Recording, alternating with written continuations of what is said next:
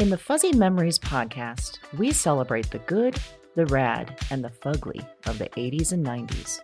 We're three latchkey kids who made it out alive. And in each episode, we break down all the culture that popped, 1 year at a time. Whether it's the birth of legends, I'm Lyme disease free today, and I have Whitney Houston and MTV to thank. Or audacious moves. Imagine also the poor Golden Gate Bridge. You turn 75 and people have a party on you. Yep. I don't want that. Or even confusing PSAs. And the stop, drop, and roll. I mean, I assumed Yes. as an adult I would catch on fire weekly. All the time! We've got a take that will make you laugh. We've also got thoughts on all sorts of random phenomena and the most unmitigated of golf. Why sharks can't be trusted, people can't be trusted, and rivers can't be trusted. It's collusion. Of the highest degree. Uh-huh. You were counseling me to start my remarks with, first of all, bitch. Everyone in that room would have snapped to attention. It's going to be basically Coffee Lids, Shark Revenge, and then maybe like Matt Getz. God, we need to do something about him. join us every other Wednesday to celebrate the hits, the misses, and the misfits of the weirdest decades. If I could tell my 14-year-old self from 1990 that I would be eating in a Cheesecake Factory in Beverly Hills. I'd be like, we did it. We did it, Joe. We did it. Listen and subscribe to Fuzzy Memories on Apple Podcasts, Spotify, and your favorite podcast platform.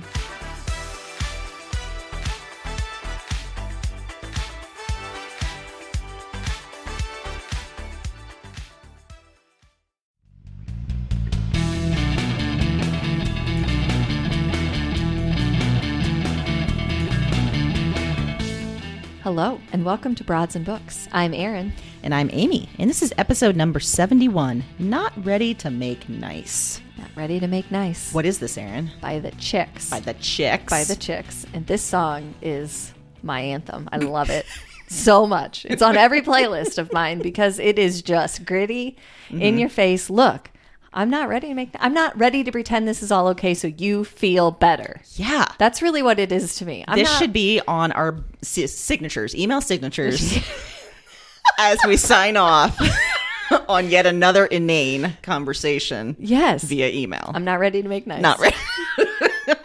Not ready to make nice. Nope. So what would you say? This is about picks where people aren't going to back down. No one is going to back down in these picks. They're saying, no, this is an issue. This is my hill, and I'm going to die on it. Yeah. This and is for where I'm people, putting my flag. for people who may not know, remind people what the story of this song, or the background of Yeah, this so song. this is the group formerly the Dixie Chicks. They changed their name to the Chicks as recently, but they came under a bunch of fire during the George W. Bush presidency because they said they were embarrassed of him. And this led to widespread outrage in the country. I mean, people were holding parties where they were running over their CDs with bulldozers and steamrollers and stuff. And they went through a period of basically hell where they were getting death threats. Yeah. Death threats. Death threats. For speaking their mind. Again, this is an opinion. You don't have to agree with it. And you don't have to listen to them. If you don't like them anymore, great, don't listen. No one said it was going to be the national anthem. No. Although it kind of should be. It should be. Yeah. It should be. Should be the female national anthem. It should be. Yeah. Yes, exactly. But they got a whole bunch of flack for it. It was terrible. And they wrote this song in response. They sure did. Hey, guess what? We stand by it. It's our opinion. We're not ready to make nice. And what I We're not ready to back down. No, we're not. We're mad as hell. And now you're just quoting the lyrics. You betcha. Try not to sing it. Just quote them. Well, after you suggested this song, I watched the video again because I forgot this song. And what I loved about the video, and we'll link to that, of course, is that there's a very gendered thing going on. It's showing women being tied down and, deemed hysterical for saying their mind, which, damn if that's not what we like to talk about. Exactly. Yeah. Yeah. Again, this is all because of someone's opinion. This isn't, nobody was saying this was fact. Yeah. No one was I don't know, maybe a CDC director that was on national TV saying things that you knew weren't true that would have a profound effect on your children. Yeah, it wasn't imagine that. It wasn't that. No. It wasn't that. Nope. Nope. This was just a stray comment. Yeah. To which people responded, "Shut up and sing or you'll die." Yeah. shut up and sing. So I don't like what you said, but I like your voice enough that I expect you to keep and using shut up and it. look pretty. Yeah, that's really what's being said, right? So this week we're not ready to make nice. No, we're not. Just to be clear, Yeah. not ready to make nice. So, Aaron, I've got a question for you. Yeah. Have you ever held a grudge, and or are you currently holding a grudge? Oh God, I love grudges, Grudges so are much. great. I'm really okay. I am quick to pull the grudge card. Like I'm quick to be like I'm putting on a boycott or I have a grudge. But I can, if you give me time, usually I kind of like back off of it. If you ask Mike, he'll tell you. And one of the many reasons I love that man is because he wholeheartedly supports every grudge I bring to the table without question. That might be out of fear of becoming one of the grudges. Yeah, but that's also fantastic. It He is ride or die. Yep. I have boycotted clothing stores. I have held grudges against restaurants. I have Pasta held makers. Yeah, everything that I can do. And that's where we're Grudges at. can be useful. Yeah. I still won't eat at Chick-fil-A. No, good Lord, Sorry. no. Yeah. And I still will never support Mitch McConnell. I have a whole big grudge against Well, him, and that yeah. grudge is coming right back in my mind. That's It's justified coming in my right mind, back. for Yeah. sure. Yeah. But I think grudges are healthy. Yeah. And I think they're important. And too. I understand that when I take a grudge or boycott a large chain, that they're not feeling that necessarily in their pocket. But you know what I always say? I vote with my dollars. I vote Hell and then I yeah. vote with my dollars. Yes. And at the end of the day, that means something to me. Yes. So that's what I'll do. And you know, when we were talking about this, it reminds me of Reese Witherspoon on Big Little Lies when she says, I like my grudges. I want to tend to them like little pets. Yes. That's what we're doing. Yes. I like it to grow. Yes. I like it to get bigger. I like to find more reasons to add to it. Reach into the sky and take over. Yes. Yeah. This is a really obscure reference, Oh. but do you remember the show King of Queens with Yeah. Kevin James and Leah Remini? Okay.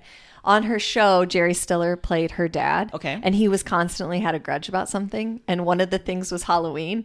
And the most iconic memory for me from that show is him walking in the back door and seeing like the big Kit Kats and picking them up and going, "Big Kit Kats, also banned!" And throws them out the back door. Because everything related to Halloween was banned in the house. And like whenever I start a grudge, for some reason I always think of him saying that. Yeah. Like, "Big Kit Kats, also banned!" Wow. Get on the train.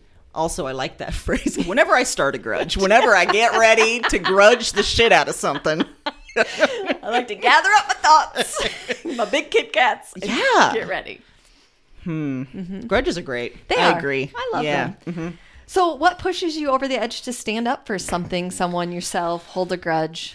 You know what really sucks, and this is because I think we are taught this way, is that so much more often I will immediately stand up for someone else versus myself. Absolutely. And in my mind, like the circumstances will be so much more clear. My reasoning will be so much more clear cut. Like I will have a clear, supportable reason for standing up for this other person. But when it comes to me, I immediately am doubting myself. I'm like, oh no, they didn't mean that. Oh no, it's okay. Like it's fine. Yes. But you cut in on someone that I care about. Shit is going down. I like that. Yeah. Scrappy. Yeah. But you're right. We're not taught to apply that to ourselves. I know. I want to be more scrappy for myself. Yes. I want to Yeah. defend myself more. Yep. Instead of worrying about if people like me. I know, but that is a hard balance. It is really hard. And especially when you're worried about like, family or other people that you have to continue seeing. Like you can't cut these people out of your life. Like you have to find a way to stand up for yourself and respect yourself and respect your dignity. But at the same time, you're worried like, what if they don't like me anymore? Right. Yeah. What if I'm disappointing them? Yes, absolutely. I understand that. I hate that. Aaron, are there issues that people refuse to back down on that you just do not understand? Yeah, 100%. For me, the ones that always strike me, and I see this on both sides of the aisle, so it's equal opportunity here. When you are so diehard in one corner that you can't even be bothered to listen to logic or reason, I'm immediately suspect of your motives. Absolutely. Because no matter how like deep rooted I feel about something, I want to know all sides of it. I want to understand something. And I also think that that might be somewhat of a female perspective, that we want to understand what everyone thinks about something Yes. or feels about something. Like we feel like we have to give time to everyone. Yes, Like we have to. yes, exactly. absolutely. But I also put a lot of value in that, because if you can stand behind it and explain to me why, then that's fine with me. But if you can't, then I have questions as to why you feel that passionate about it. Yeah. The example that I can think of right now is I don't understand the mask argument. Like, if you're out in public, you have to wear a mask. It is what it is. I don't understand trying to tell me that's a civil liberty in the Exactly. United States. Yeah. Because last time I checked, you can still talk. So can you're still not talk. muzzled.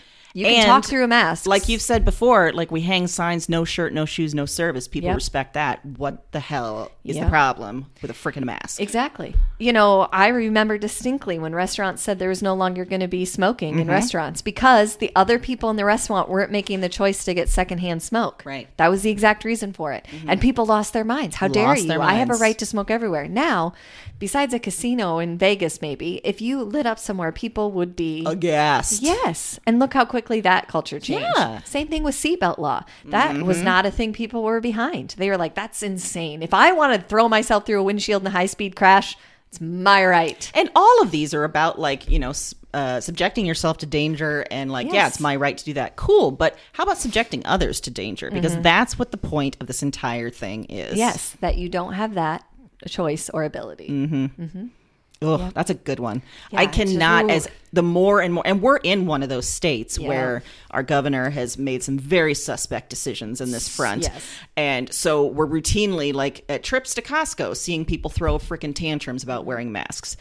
I know in other states it's not necessarily the same. In other Right. cities, even some of the authors that we've talked to, they've said this is not the situation. But here it is, and I still cannot figure out what is so wrong with people. I don't think I'll ever understand it. It's just not logical. And people that I have pressed that have mentioned that Yeah. they don't feel, I don't really think it's necessary. I've pressed and there's no logical reason. No. There's nothing. There's nothing. And some of their argument seems to be that, oh, well, at first they said not to wear masks. Now they say to wear them. And I think, you know, you're touching your face and all this. Okay. First of all, it's a pandemic. So information is going to ebb Everyone and is flow. learning. We're evolving. Like, knowledge Absolutely. is, changing. And if there's one thing you can do that you know is going to have a profound Yes. impact to stop this, guess what? That's going to get you back to your life sooner. Exactly. To all your liberties that you love so much. So much. And isn't there, there's been statements that if we all just wore masks for the next 6 weeks, we could freaking end this thing. Right. We could get back to all the world Right. that you're so desperate to return to. Yes. And if you are so against wearing masks, I assume you are for meth, heroin, cocaine, all of those things being legalized, because how dare someone prevent me from doing damage to myself? Exactly. It's a civil liberty for me to shoot up. It sure is. You can't pick and choose. You can't pick and choose. God, people suck. Also, retake history, because that's not what civil liberties means. It's but- not. okay, it's not. No. Nope. Nope. Also, reread the Constitution. There's a whole thing in there about the greater good. I'm just saying. Yeah. I'm just saying. Just saying. Just saying. I'm just saying. Speaking of, I'm obviously We're coming in hot I'm again. triggered. I'm triggered by this. Do you think that there's value in anger? God damn right there is. I think that every single bit of progress that we've had in this country, in the world, is fueled by anger. No matter if it's a movement that's clarified as nonviolent or anything, there is anger behind that at the situation. There's anger at the way things are. So yes, anger is a fueling force for change. We need it. Also, it feels good to be angry sometimes. It does. And it in some ways, I feel like being angry can help us get past some of the inertia of just sort of letting things be the way they are. They can get us to go out and vote. Anger can fuel us to make changes and to see what's wrong. And yeah, so I think it's and especially for women. Women need to own their anger. It's okay to be angry. No matter what I just said about like not standing up for myself, I understand that. Yeah. I understand Yes. that I do that and I get really annoyed with myself. I get angry at myself. But man, anger for women, it looks damn good. And you got to do it no matter what anybody else says. What Yep. do you think? Yeah, I think the same. I mean, I think it's always the people on the other side saying, why are you so angry? Are the exact reason that we're here. Because you wouldn't listen to me when I wasn't angry. You got me to this point. Yes. And then you're surprised that I feel this passionate about it. Because you poked and poked until I exploded. And I also feel like anger is sort of the mask we put on the other feelings that are coming out. To me, anger is the front feeling for fear, frustration, being belittled, being demeaned, being inferior, being treated that way, being discriminated against. Anger is sort of the front that has to take the brunt of all of those feelings. Yes. Because how else do you express how awful all of those feelings are? Yes. The only other way to express it is to get in the fetal position and cry. And nobody's listening to that. They're stepping over you. So what choice do I have but to be angry and show you that I'm angry? Absolutely. So And nothing's going to change if we don't get angry. And we want things to Exactly. change. So let's get angry. let's get it. Not ready to make nice. I'm not. You know, I think that reminds me of cats because cats are always on my mind. Sure. So, you know, I think I caught up on some of our recent episodes lately because, you know, we'll release them and then I won't listen to them for a while just to remind myself, like, God, we're great. So we're great. hilarious. So funny. And I had talked about how I thought at first that my cats were not bonded like they said they were. Turns out they are. They are bonded often through anger. They like to fight, but then they like to lick each other and, you know, cuddle. So it's some weird sisterly stuff, but there's a lot of anger is the first thing that we saw. But then there's some sweet love behind it. So I don't really know what my point for that was, besides just to bring up the cats. Yeah. Say, hey, they're still here. Podcats are still here. Podcasts are still here, loving life, and I like it. And if they're bonded in anger, so be it. Yeah, I am are- routinely waking up in the middle of the night to hear like a Thunderdome situation where they are just, there's hissing and there's swatting. And then I sort of rouse up and I see a cat just zooming around. And a 20-pound cat just zooming around. That's quite a sight. That is. I feel obliged to tell you that the American way would be to exploit that anger and sell tickets to the Thunderdome. Oh my God, you're right. Yeah. So, something to think about. Something to think about. I mean, for a while I was having the Feral Cat Fight Club out front. You were. Which I never did sell tickets to that. I should have. That would have been At good least to entertainment in a cover your- pandemic. Cover your, expenses. Yeah. Yes. Agreed. Missed opportunity. Yeah, really. But man, our picks. No missed opportunities here. Nope. So my fiction pick is I just finished this like a week ago. Oh. It's relatively hot off the presses from 2020. It's called Under the Rainbow by Celia Lasky. Oh. And Big Burr is a small town in Kansas, and it's been named the most homophobic town in America. Whoa, how does it get that So- title?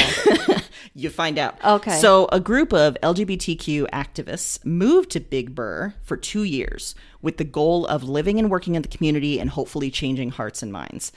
How crazy. Like, I mean, imagine just moving right into the belly of the beast. And there you go. Wow. So Respect terrific. already. Wow. Terrific setup for a novel. Absolutely. And the yeah, I structure. forgot this is fiction. I was like, I mean, but it feels real, right? Right? Yeah, like it seems you like can someone see. sorry. Wow. That was I got real lost there for a second. That was unfortunate. This did not actually happen, as far as I know. Okay. I was like, really? How did the city get named that?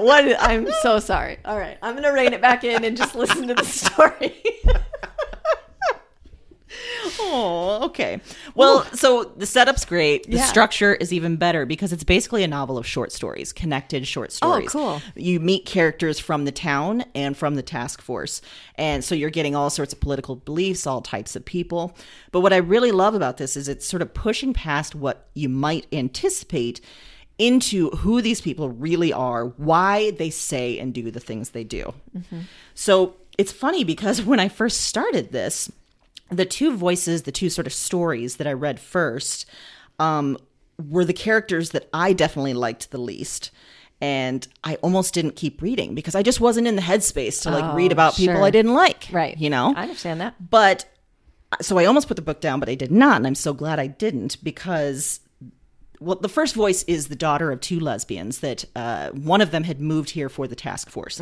And so the daughter's used to living in LA, used to just seeing the modern world, but then moves to Big Burr and is, faced with this almost like step back in time and trying to figure out how she fits to the point of sort of not admitting who her family is. Right. The second is a Christian conservative woman who takes this task force presence and this billboard that they put up as like a personal affront. So when I first read it, I was almost like, these are sort of stereotypes. I don't know if I'm going to, get into this. But then you meet Linda, who is a mom who's recently lost her son in a car accident. And she finds that the only people she can handle being around are these strangers in this task force because they're not talking to her about, they don't remember her son. They don't they're not, trying to remind her of who she was. They are accepting this woman that she is now. You meet Gabe, who is a closeted gay man who he's like 45. He's trying desperately to avoid looking at Grindr while he's out hunting so that he can keep his wife, keep his son, keep his normal life. And you meet Harley, a non-binary person who's living in this small town and dodging questions left and right of like, what are you? Who are you? What is this kind of thing? So I chose, there's lots more characters too. Yeah. And I chose for this theme because I think the idea behind this sort of 2-year experiment is this group of people who won't back down from this potential fight to almost a dangerous extent of actually moving to this town and trying to change hearts and minds. And I think that some of the people that won't back down from their rigid beliefs and practices, if they did, it could give them greater joy and fulfillment in their life, as you see in some cases. But some of them are just clinging so tight to what they think they believe and what they think is right to their misery, honestly. But where it gets really interesting and poignant is when you get past this sort of warring mindset and just have people meeting people and just, living life and starting to be around these people regularly and realizing, oh, they're not terrifying. Oh, they're not, exactly who I thought they were. So I think it's a super satisfying read. Each new chapter story builds towards this overall revealing picture. It's really, really touching. I enjoyed it very much, even though it is a novel. As you almost forgot at the beginning. Yeah. I mean, it sounds so realistic that would actually be. I mean, you had me. Yeah. No, it sounds great, though. I don't think I'd heard of that prior to you I just I went book shopping for the first time since all this crap started on my birthday, and it was not as a relaxing experience as it usually is. Yeah. So I kind of picked the first few books that I liked and got the hell out. Yeah. And I'm glad I did, though. Yeah. Yeah, that's important. Gets little injections of normal. Yes. I got you. Well, I went way, way back on this one. Okay. To the way, way, way, way back. Okay. 1892 way back. Whoa, that's way back. The Yellow Wallpaper and Other Stories by Charlotte Perkins Gilman. Oh, my. I know, right? This collection, this particular one that I'm talking about, it has 7 of her best. It's best known by the 1892 title of this collection, The Yellow Wallpaper. And let me tell you, this collection holds. Like, from 1892. Like, I mean, wow. Okay. This woman was amazing. Nails it. Yeah. So all of her stories, in my opinion, are about women that are not backing down. Now, whether or not their end is what they want it to be or how they hoped it would be is really immaterial to the fact that they're not backing down in these stories. The title story, The Yellow Wallpaper, is actually following a woman's kind of descent into madness, basically at the hands of her very ultra-controlling husband. And the yellow wallpaper is very much a symbol for everything around her in this life. And it is gripping. There's a little bit of almost like a terrifying element to it. There's almost some humor in there. It is. But ultimately the story is, look, I know just because I'm a woman doesn't mean I don't have a voice, doesn't mean that what I have to say about this doesn't matter. It does matter. And for 1892. Yeah, it's major. Major. But what's kills me is that it's still important today. It's 2020 and we're still here. Still fighting some of these same fights. Yes. I first encountered this particular volume in college. It was assigned in a class, and I still return to it every now and again because I love it. And it's a classic that I need. We talk a lot about classics that maybe we wouldn't necessarily need to teach everyone. Yeah. This is a great example of something that could be put in and taught to everyone, and they could benefit from it because it has so much to say about standing up for yourself, finding your voice. She wrote over 200 stories. in her lifetime. These are just 7. Lord. Yeah. So she had a lot to say and was not going to be stopped. And so even the author herself, in my opinion, is a woman who wasn't backing down. Yeah. Who had a lot to point out. It's a very thin volume. I mean, the yellow wallpaper, the story itself is like 17 pages. But I'm not going to say that you read it quickly because every page feels sort of like this really important lesson almost. So it's something you can sink your teeth into. And especially if you are kind of in that mode of short stories and you like that, this is really going to, I think, speak to you in that element. But it's also not so long that it's going to feel like you're slogging your way through a English literature class. Yeah. Like it's worth it. If you haven't read it, it's not hard. It's not outside of anybody's ability. It's just some really good stories about saying, no, I'm not backing down. So there you have it. The more we keep saying that, the more Tom Petty's voice is going in my head. I won't back down. I won't. Not going to do it. I won't. I'm not ready to make nice. Charlotte Perkins Gilman, not making nice. Not making nice. No. I imagine she never did. No. I- I imagine she took a lot of flack for not making nice. Jesus, yeah. So This was much. almost 30 years before women could vote. Right? Damn it. Yeah. I mean, think about that Yeah. and what she was including in there. I mean, it is. There's another story about a woman who lost her husband, and this other man is trying to marry her because she owns like a it's like, I want to say bed and breakfast, but that's, like a hotel in that day and age. And he wants to control it. So he thinks by marrying her, and he's always kind of had a thing for her, and she's refusing. Like, she's elderly and she wants to retire, but she's like, no, I'll keep having boarders until the day I die because I will not marry you to let you have this property. Not backing down. Get it, Charlotte Perkins Gilman? Gilman. Gilman. I got so much respect for you, Charlotte. So. Wow. Well, this is now actually a nonfiction book Okay, that I'm thank going to you. talk about. And this is called... Apparently, I completely forgot our format in episode 71. It's okay. We're keeping it fresh. And your brain just couldn't handle that we were talking about fiction first. Yeah, I think Yeah. maybe because I knew my first pick was like, it's fiction, but it's short Sure. stories. It's kind of another genre. Yeah. Okay. So Gotcha. maybe- Because you were blurring the lines. You thought I was blurring the lines, but I am sticking to our format. No, and not Robin Thicke blurring the lines. Not rapey blurring the lines. No. No, not going there. Nope. Okay. Did I just watch live sex on MTV blurring the lines, but just like normal blurring the lines. Oh boy, I don't know where to go from there. So I'm just going to That's go fair. into my Just pick. right into the Yep. pick. All right. So my other genre pick is called Just Mercy by Brian Stevenson. Did you read this one? Yes. This is... And I have not just this book. I also recommend some supplementary material Oh, with this towards okay. the end. All right, all So right. the book, though, is a memoir by Brian Stevenson from 2014. And Brian was a law student when he first worked with an organization in the South providing defense to death row inmates. And the experience was just life-changing. So after that, he decided that he was going to move south and he was going to found this organization dedicated to supporting death row inmates.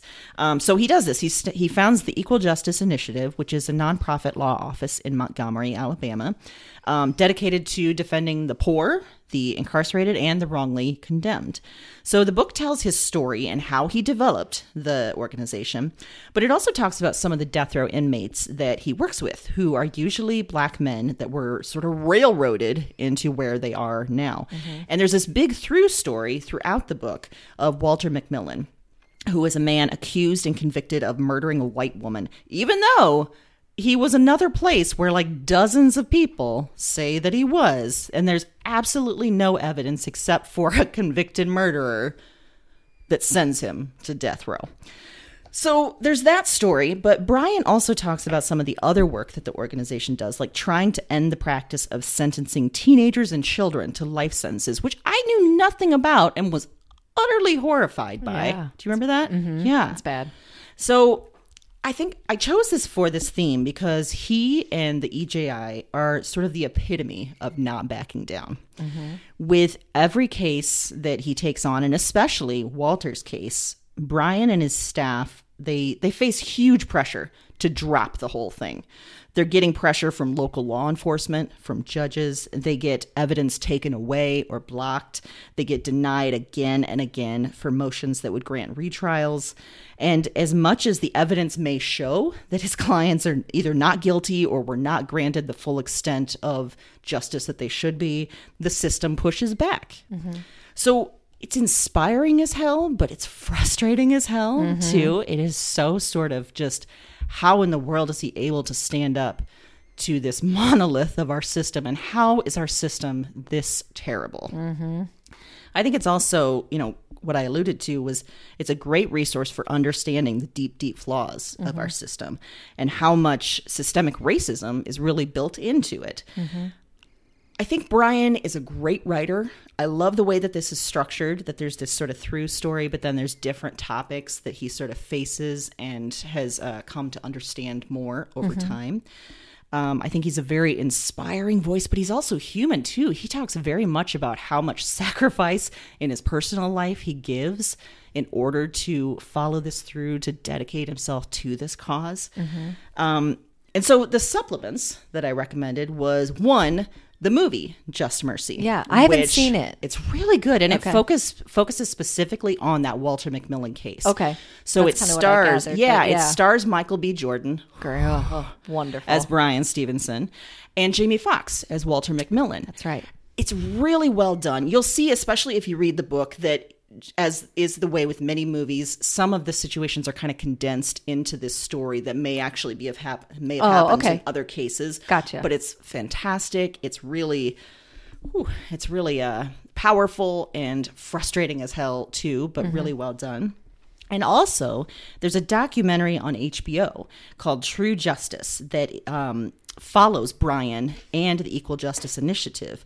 And it talks to him more about his life, about building that organization, and his major mission of creating a lynching museum, which they eventually do. They build this museum that is dedicated to named and nameless lynching victims from over time, which is incredible because there's never really been an organized effort to do this. No. So it's given a lot of families a place to sort of feel like they're being recognized and being acknowledged. And it's a really powerful part of that show. Wow. So you get 3 in 1. That is an amazing in my pick. picks today. That is amazing. And all of them not backing down. Not doing it. Not doing it. Will not do it. Mm-mm.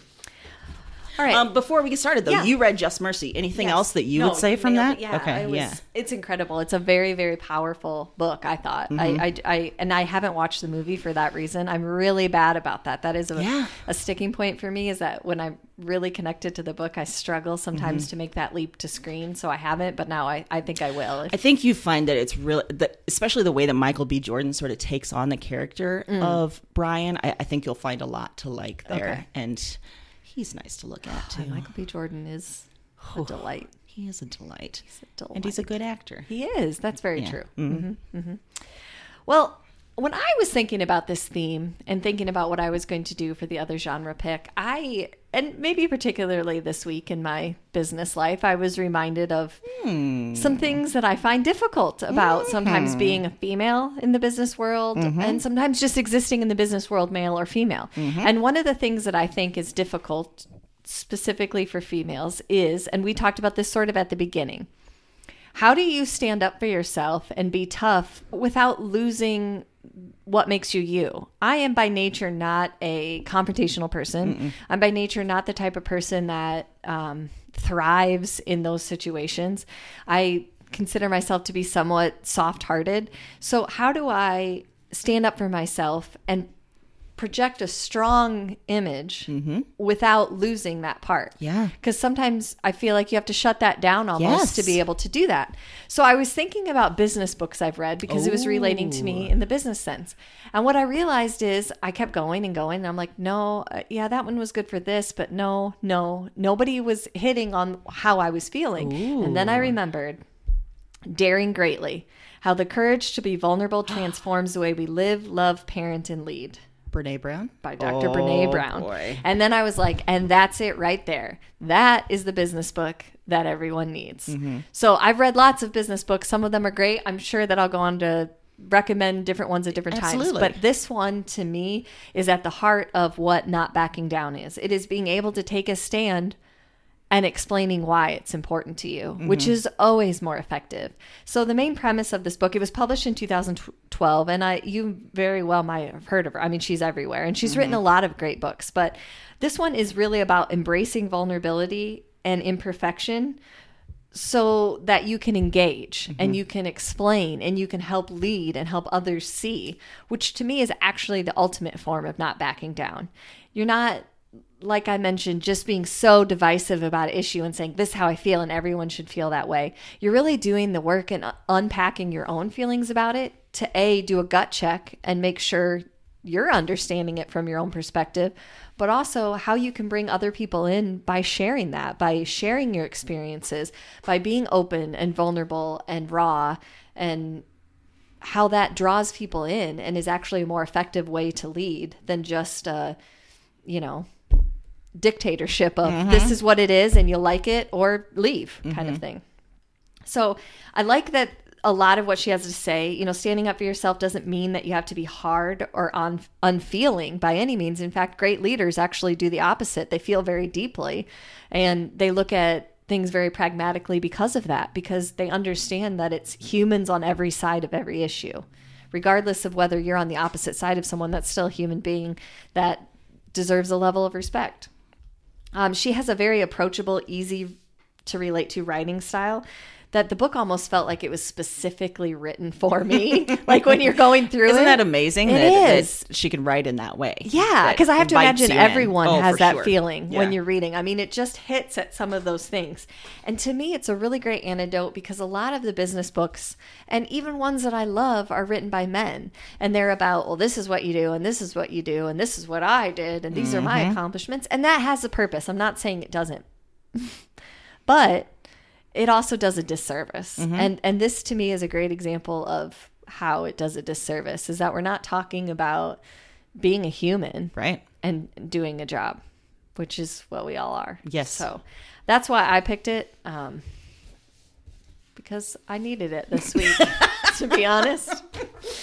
Well, two things. One, I remember that this book was actually recommended by my therapist back in the day. Oh, because right. I think and I'm sure she recommended it to other people as well, like us, and maybe to a lot of women, because I was having a real hard time learning how to be open and vulnerable and all of the things that you're supposed to be as a human, with dealing with this shitstorm of a world and all of the terrible things that can happen to you on an interpersonal level, on a social level, everything. Absolutely. So yeah, I think not just us avid readers, but healthcare professionals, they are seeing the benefit of this. It's interesting though that I've never heard about this in a business context, and that's fantastic. Yeah, I think that that's one of its primary places it would shine, in my opinion, and it's what we need more of in business. I understand business principles. I understand that a lot of times, you're working for a profit and things like that. I get it. I totally understand it. But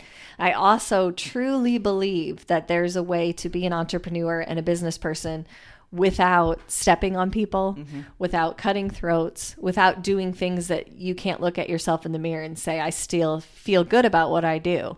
And to me, that's important. And I think that this book really gets to the heart of that, is about leading and how you get people to see that vision without stepping on other people to get to where you are. Yes. Just about being you. Yeah. And yeah, you're kind of dancing around this, but you had a rough week with some business experiences. I did. Yeah. What do you think was the problem with this particular person that you were interacting with?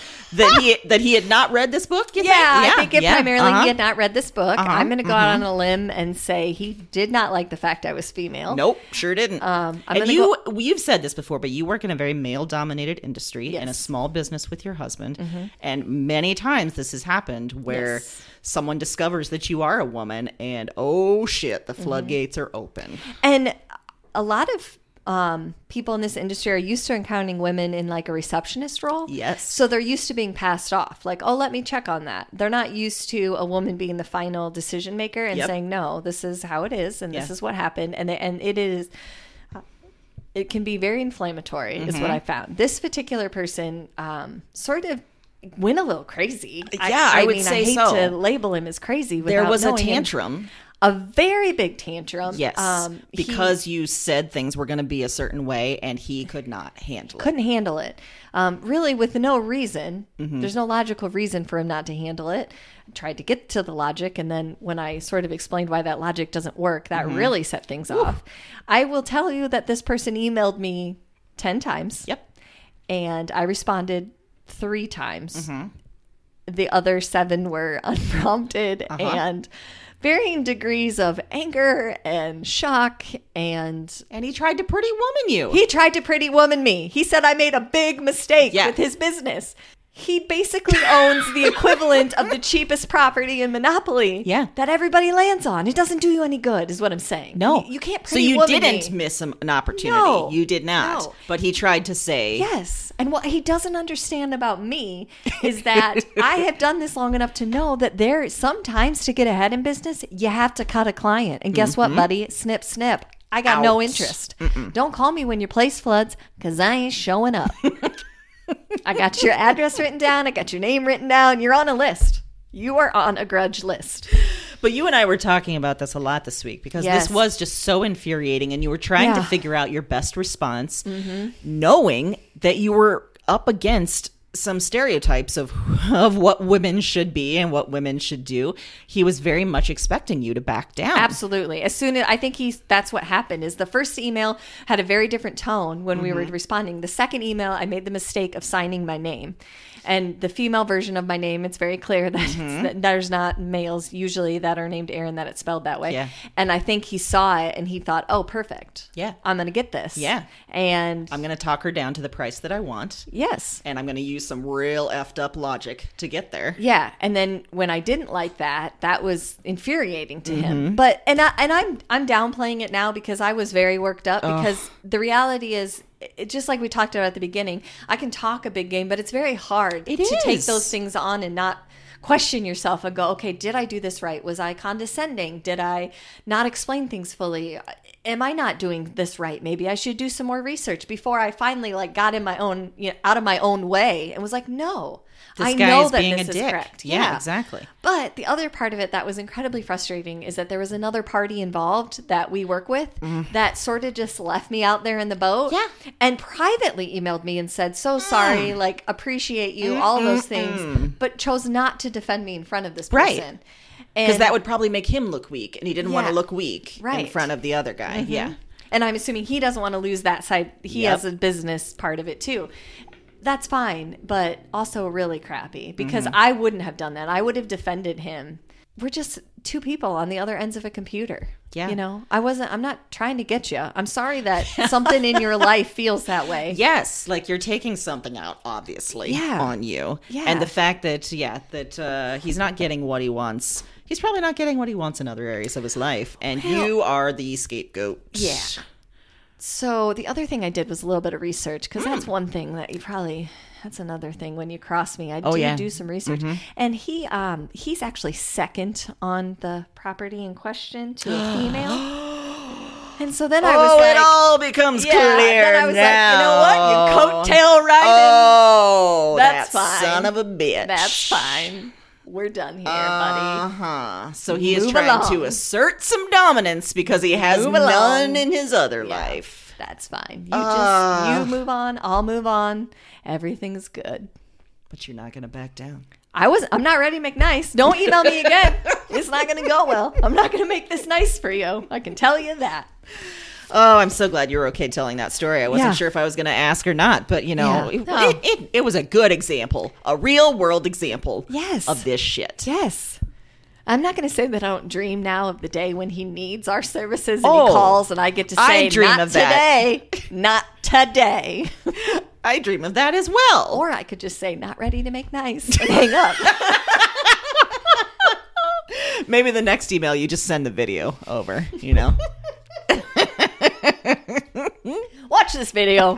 Let me know You'll your thoughts. understand. Because I know you're going to what's email me happening. anyway. So let's make this constructive. Let's find out what you really think about some things. To me, it was Let's be pen pals. the quantity of emails just unanswered. I just pictured him like on the toilet, just like sending these. Oh, she's gonna get this one. Oh boy, she's really gonna hate this one. Oh, there it goes. And finally, when I got some perspective, that actually makes me laugh to think that somebody was just like pacing around their one-room apartment, just being like, "Oh, I'm gonna get her so good. How dare she?" And So I'm gonna send her 4 emails Yeah. in a row. Did she delete it? She didn't even answer. What? She had to get it by now, right? Oh yeah. Yeah, Oh, I did glorious. get it, and I didn't answer. Yeah, you didn't answer. Oh boy. What you got for pop culture Oh over there? boy. Well, first, do you feel a little better I after do. airing some of that? I Good. feel a little lighter. Good. I feel a This little was a lighter. shit week for you. It was a shit. Yeah. week. Yeah. Well, for pop culture, I've got something that I think will help us all through shit weeks. Ooh. It's a podcast. Okay. I've talked before how much I like Jamila Jamil. Oh. And this is a I Weigh podcast. So Jamila Jamil, like we've mentioned, she is an actor and an activist. You may know her as Tahani on The Good Place. Fantastic role, fantastic show. So great. Loved it. And a couple of years ago, she started on Instagram. She posted something that said, you know, here's what I weigh, not my actual weight, but my love, my, you know, success, my all these other things that actually define a person versus this freaking number on a scale.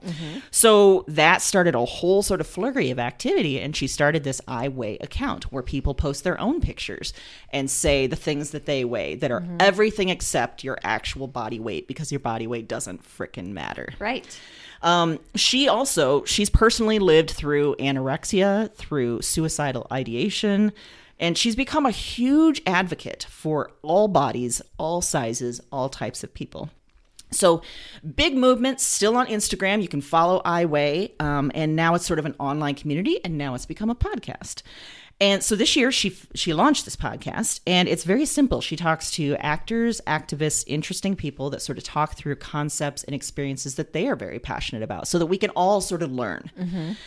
So there's some big names you'll recognize. She's talked to Billy Porter. She's talked to Reese Witherspoon, Phoebe Robinson, even Roxanne Gay. Yes. But there's some new names for me that have been absolutely, I've loved some of these interviews. One is Alok, who is a gender nonconforming performer who advocates for fashion for all and the idea of like degendering fashion.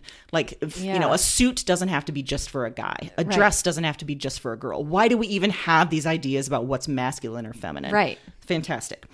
There's Stephanie Yeboah, who is a fat activist and model who talks about sort of the intersection of fat and black, how bodies are so much more regulated when you are both of these things. And Rachel Cargill, who is an academic and an activist who talks about, this was really fascinating to me. She sort of pinpoints the problems with white feminism versus sort of inclusive feminism. And true to my heart, being childless by choice and how empowering that is. Yeah.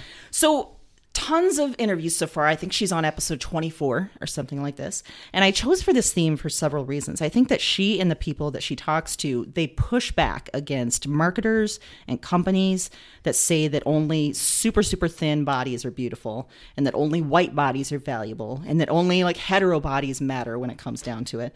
And she calls that shame. And I love that idea that she is very much anti-shame, that all these things that we're supposedly ashamed of have been taught to us, and it's all bullshit. I think also I like this because she is personally attacked on social media and media all the time. She has become sort of a lightning rod for all sorts of things. And what's great is if it's something that's called to her attention that she's actually made a mistake on, she will own it and she will say, thank you, and I am learning, and I have learned from this, and I will do better. If it's some bullshit about, you know, just stupid toxic crap, then she says fuck right off in a very public way. And I love it. And all of these interviews, I think it's a way for us all to learn more, to have deeper empathy about the world that we live in and the people that we live with. And as we've said before, empathy is something that's severely lacking in politics, in the world, in everything. So I think there's so much to love about this podcast and about Jamila, and you got to get on it. Do you listen to it, Erin? Yeah, because of you. Yeah, it's terrific. I loved it. Yeah. Have you had any recent favorites that you liked? Nicole Byer was one of my favorites. yes. That was a great one. But I love her. I mean, she's a comedian and hilarious. So I loved the Roxane Gay one. Yeah, they're all amazing. Yeah. She's great. I think the one I'm listening to right now is her her stylist, Law Roach, who also styles for Zendaya. But what she talks about is like when you get into acting and fashion, you're supposed to wear these sample sizes, which are like size 0. And she is not fat by any means. She is thin, but she is not that thin. And so she would never be able to fit into these things. So she didn't get the press. She didn't get all these things. So there's this super sort of cyclical, gross way of encouraging women to be as tiny as possible, or you're not going to have the success that you want to. Instead, this stylist, he was like, I don't care. I love women of all sizes. I will dress you. Let's do this. Yeah. And that's fantastic. Which is great. Yeah. Good for that stylist. Well, I'm going to try and explain my pop culture pick without getting too upset and or crying. Oh, my Yeah. goodness. Because, Here we go. I personally devastated by some news a couple days ago. And so I'm recommending RBG, the documentary. Yep. By Julie Cohen and Betsy West. As we know, Ruth Bader Ginsburg passed away on Friday, September 18th. And I immediately thought of this documentary and what an amazing insight these women had into her. I mean, they were given unprecedented access to her, and you can see it in there. And what I love about this documentary is that I think it brings together this side that people know of her. I think they see an image of her and they think they know her, like, oh yeah, she's that Justice. But they didn't really understand where she came from, why she's so important to people, and what she did every day to just continue this fight. I mean, her whole life was dedicated to this cause. It was released in May of 2018. It went on to win an Academy Award for Best Documentary in 2019. To me, it's just a great explanation of a woman not backing down. And that's what she stood for. She graduated #1 from Columbia University Law School and couldn't get a job because she had a daughter. And she was told that to her face, that we won't hire you because you have a child. Now, her husband also had a child, but somehow that was fine for him. And as a female, I've encountered that. When I worked in a different industry, I had people that would tell me, no, we don't want to hire anyone that has kids, or because there's this idea that they're not going to be reliable, or they're not going to be there. Don't worry about dads. Yeah. Unbelievable. So she went on to say, yeah, all right, then I'll make my own way. And that's what she did. I mean, she argued 6 cases in front of the Supreme Court before she became a justice. She won 5. Most notably, she helped help the 14th Amendment include women, because it didn't. But what really speaks to me, and she says it in her own words, is that when she looks at discrimination, and whether you look at that from a female point of view, from a minority point of view, from everything that's going on right now in our world with racism, she said, oftentimes the people that say it doesn't exist are the people that are living it, are the people that are perpetuating it. So if you're one of those people who says these things don't exist, you might need to look at what position you hold and look around, because you're not seeing it from someone else's point of view. Yeah. And she talks about how often in her career she would bring that up and people couldn't understand what she was saying. Like, there's no discrimination against women. They couldn't understand that was something that existed. Right. Another quote of hers that I absolutely love. This was a few years ago. It was the case where they were trying to water down the voter suppression laws, which we understand are so important. And she was so adamant against not doing this. And her famous quote was, "That is like throwing away your umbrella during a rainstorm because you're not getting wet." Oh. And I mean, can you think of any more simple analogy that sums that up better? Like, easy for you because you have the protection now, but do you understand you're throwing away your own protection? You're opening Like the it's door. going to, you're That's opening exactly the door what to you're doing. affect you. Yeah, absolutely. And I mean, she's hilarious. So the RBG was a play on the Notorious B.I.G., if you know. after this documentary came out, she did some interviews where she was sort of surprised by this, like, she kind of took this, like, rocker status. I mean, they took the Notorious B.I.G. famous picture and put the crown on her head. And in an interview, she was asked, you know, how do you feel about that? And she was like, well, we have a lot in common. And, like, the crowd just lost it because, wait, what?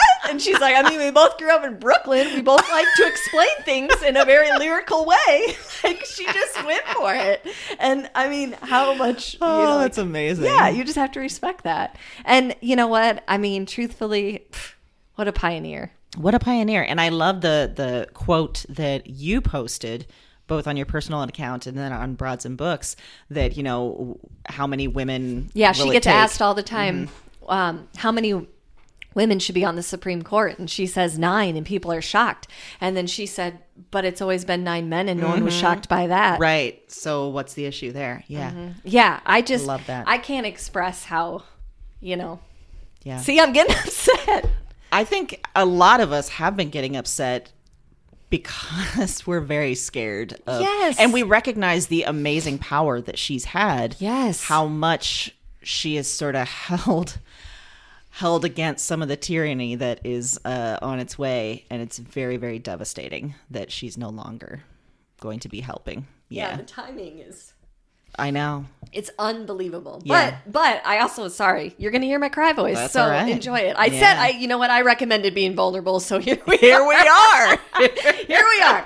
But I think the other thing that has really struck me is that I've seen a lot of people since she passed say, you know what? We got a lot of work to do, because if an entire democracy rested on one 87-year-old woman's shoulders, we are effed. Like, she earned her rest. It's our turn. Yeah. Let's do this. And so that's, to me, very inspiring. Yeah. That's what we have to hold on to. And, you know, it's not just because of my own personal views. I think she was important on the Supreme Court because she was so well respected. And when you have someone like that in a position of power, just like, you know, Brene Brown covers, people have to rise to that. Mm-hmm. So it's not as simple as having a conservative judge who just says this is the way it's going to be. They have to really rise and explain it through legal terms to get it because by. she challenged them to be better. And absolutely that's right. really part of her magic too, is when you are that good that you make other people have to be better. Well, my hope is too that, and I'm sure this is the case, that she was an incredible mentor to the other women on the court. Yeah. To lawyers everywhere, that could look at her as an example and rise to that occasion, and maybe see a path for themselves in the future. You know, and I hope that that's the case. I do too. Her other famous quote was, you know, when she was at Harvard before she transferred, they said, you know, your nickname was bitch, and she said, yeah, better than mouse. Like, I don't care. So For sure. yeah, get it. God, I want to be called a bitch by mediocre men, because then that's just a Then you're sign getting of it. power. You are getting it. You're getting it. Sort of on that note. Yeah, hit me with it. We you know, sometimes we've read wonderful reviews that Glowing we have reviews. gotten as you know, just a nice thank you to the people that have submitted them, as well as encouraging those of you who love us to do the same. We've also in the past suggested that if we get negative reviews, we might read them aloud. Yeah. And guess what? It's your lucky day. We're not ready to make nice. We're going to read it. So this review is entitled "Just Not for Me." Okay, fine. Okay. Wait. Before you read it, Yeah. can you tell me what the username is? That's what I was just going to do. Oh, The okay, I'm sorry. username is all emojis. It is a cat emoji, a flower, a mouse emoji, I think another it's a cat, tiger. a I don't tiger. know. Oh, that's it. Another flower, a pig, and a sunflower. So this review says, sounded good. I tried. The books were interesting, but I guess listening to ongoing giggling and meanderings gets old fast for me. Well, first of all, I salute you for trying. Because obviously that's what you're going for by saying that. well, I was also told trying's an excuse for failing. Ooh. But you do you. No, you do you. Yeah. Secondarily, Oh, yeah. it's giggling that I think you and I That are both one, hung up on. I have really struggled, because this was back in March, and I have struggled with this one. And it's the word giggling and meanderings that really stuck with me. Mm-hmm. And I think, one, we don't giggle, we guffaw. We sure. laugh heartily. Heartily, There is snorting. yes. There is sometimes peeing. There is Sometimes. like some hardcore laughing. Yes. So we're not giggling. We're not little girls. No. And that's, I think, the point you were kind of driving at. Right. That we were Yeah, little there was some girls. belittling there. And here's the thing. I love constructive criticism. Yes. If I can be better at something, help make me better. That is what this world is built on. I'm not going to stop laughing. Oh, like that. I'm not going to do it. And In fact, meandering is my whole life. So good Lord, yeah. that's just who we are. And we've gotten many positive reviews to that effect. yes, absolutely. Also, I think you had an interesting point about the emojis, the username itself. Yeah. You were trying to figure it out, and you was- just couldn't figure it out. I was kind of trying to decode it because we have cat flower, pig flower. Immediately I thought pussy flower. right, which then got us Takes me a thinking. certain place. Sure does. Mhm. Also, the other thing I want to point out is that they could have given 1 star. They did give us 2. Which That's- I'm not yep. sure if that's a guilt star, what that is. Right. I would encourage you in your future reviews to own it and just do God, a yeah. 1. Yeah. Just do a 1. But also, what I'm confused about is that the language isn't very strong, giggling No. and meandering, but yet you felt so strong about it. That you had to write a review. Yeah, So I'm just confused, really. I am confused. yeah. I can tell you I'm not ready to make nice. I am not going to stop giggling. Nope. I'm not going to stop meandering. No, This is what we do. that's this what is we how do. it be. And guess what? The great news for cat flower, pig flower, and or pussy flower is You're probably not listening to this anyway. well, yeah, we're definitely assuming that. If you are, then that's weird. Now you're like hate listening. Yes, I don't- why are you doing that's that? creepy. Stop it. That's creepy. That's real stalkery. Yeah. But the good news is, yeah, you don't ever have to. You don't have to make us part of your everyday life. No, you sure don't. So there we go. It's our first one, Pete. It's our first negative review. We've gotten lots of lovely positive reviews, Yeah. and this one we just felt like we had to bring to you. Yeah. And you know what? If giggling and meandering are the worst things I do, then Oh, God. We're I'm doing killing great. It. I am killing Killing this. It. And if you like giggling and meandering, the good news is we're back every week. Damn right we Wednesdays are. And in until your then, ears. happy reading.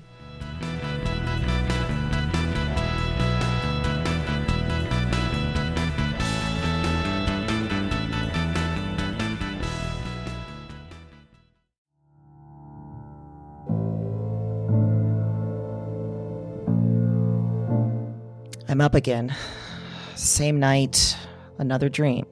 Before trying this recording thing, I didn't remember much of anything of these dreams. I didn't remember much from any of the women. And one night of doing this, and it's broken things open. The dreams they're in me, and they're coming out of me, and To me, I am not broken. I am the most whole, most real. cause their despair. I wait for the word. Witch.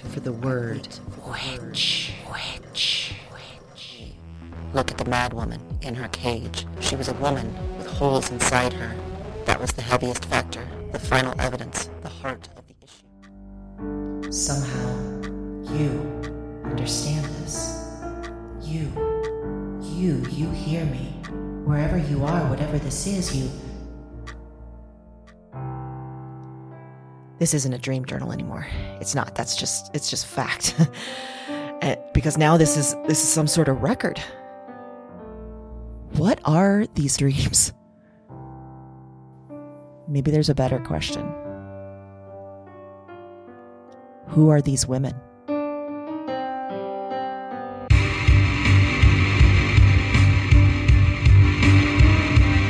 Weird Woman is a Broads and Books production. All 9 episodes are available January 10th. Listen and subscribe to Weird Woman on Apple Podcasts, Spotify, and your favorite podcast platform. That's WYRD Woman, wherever you listen to podcasts.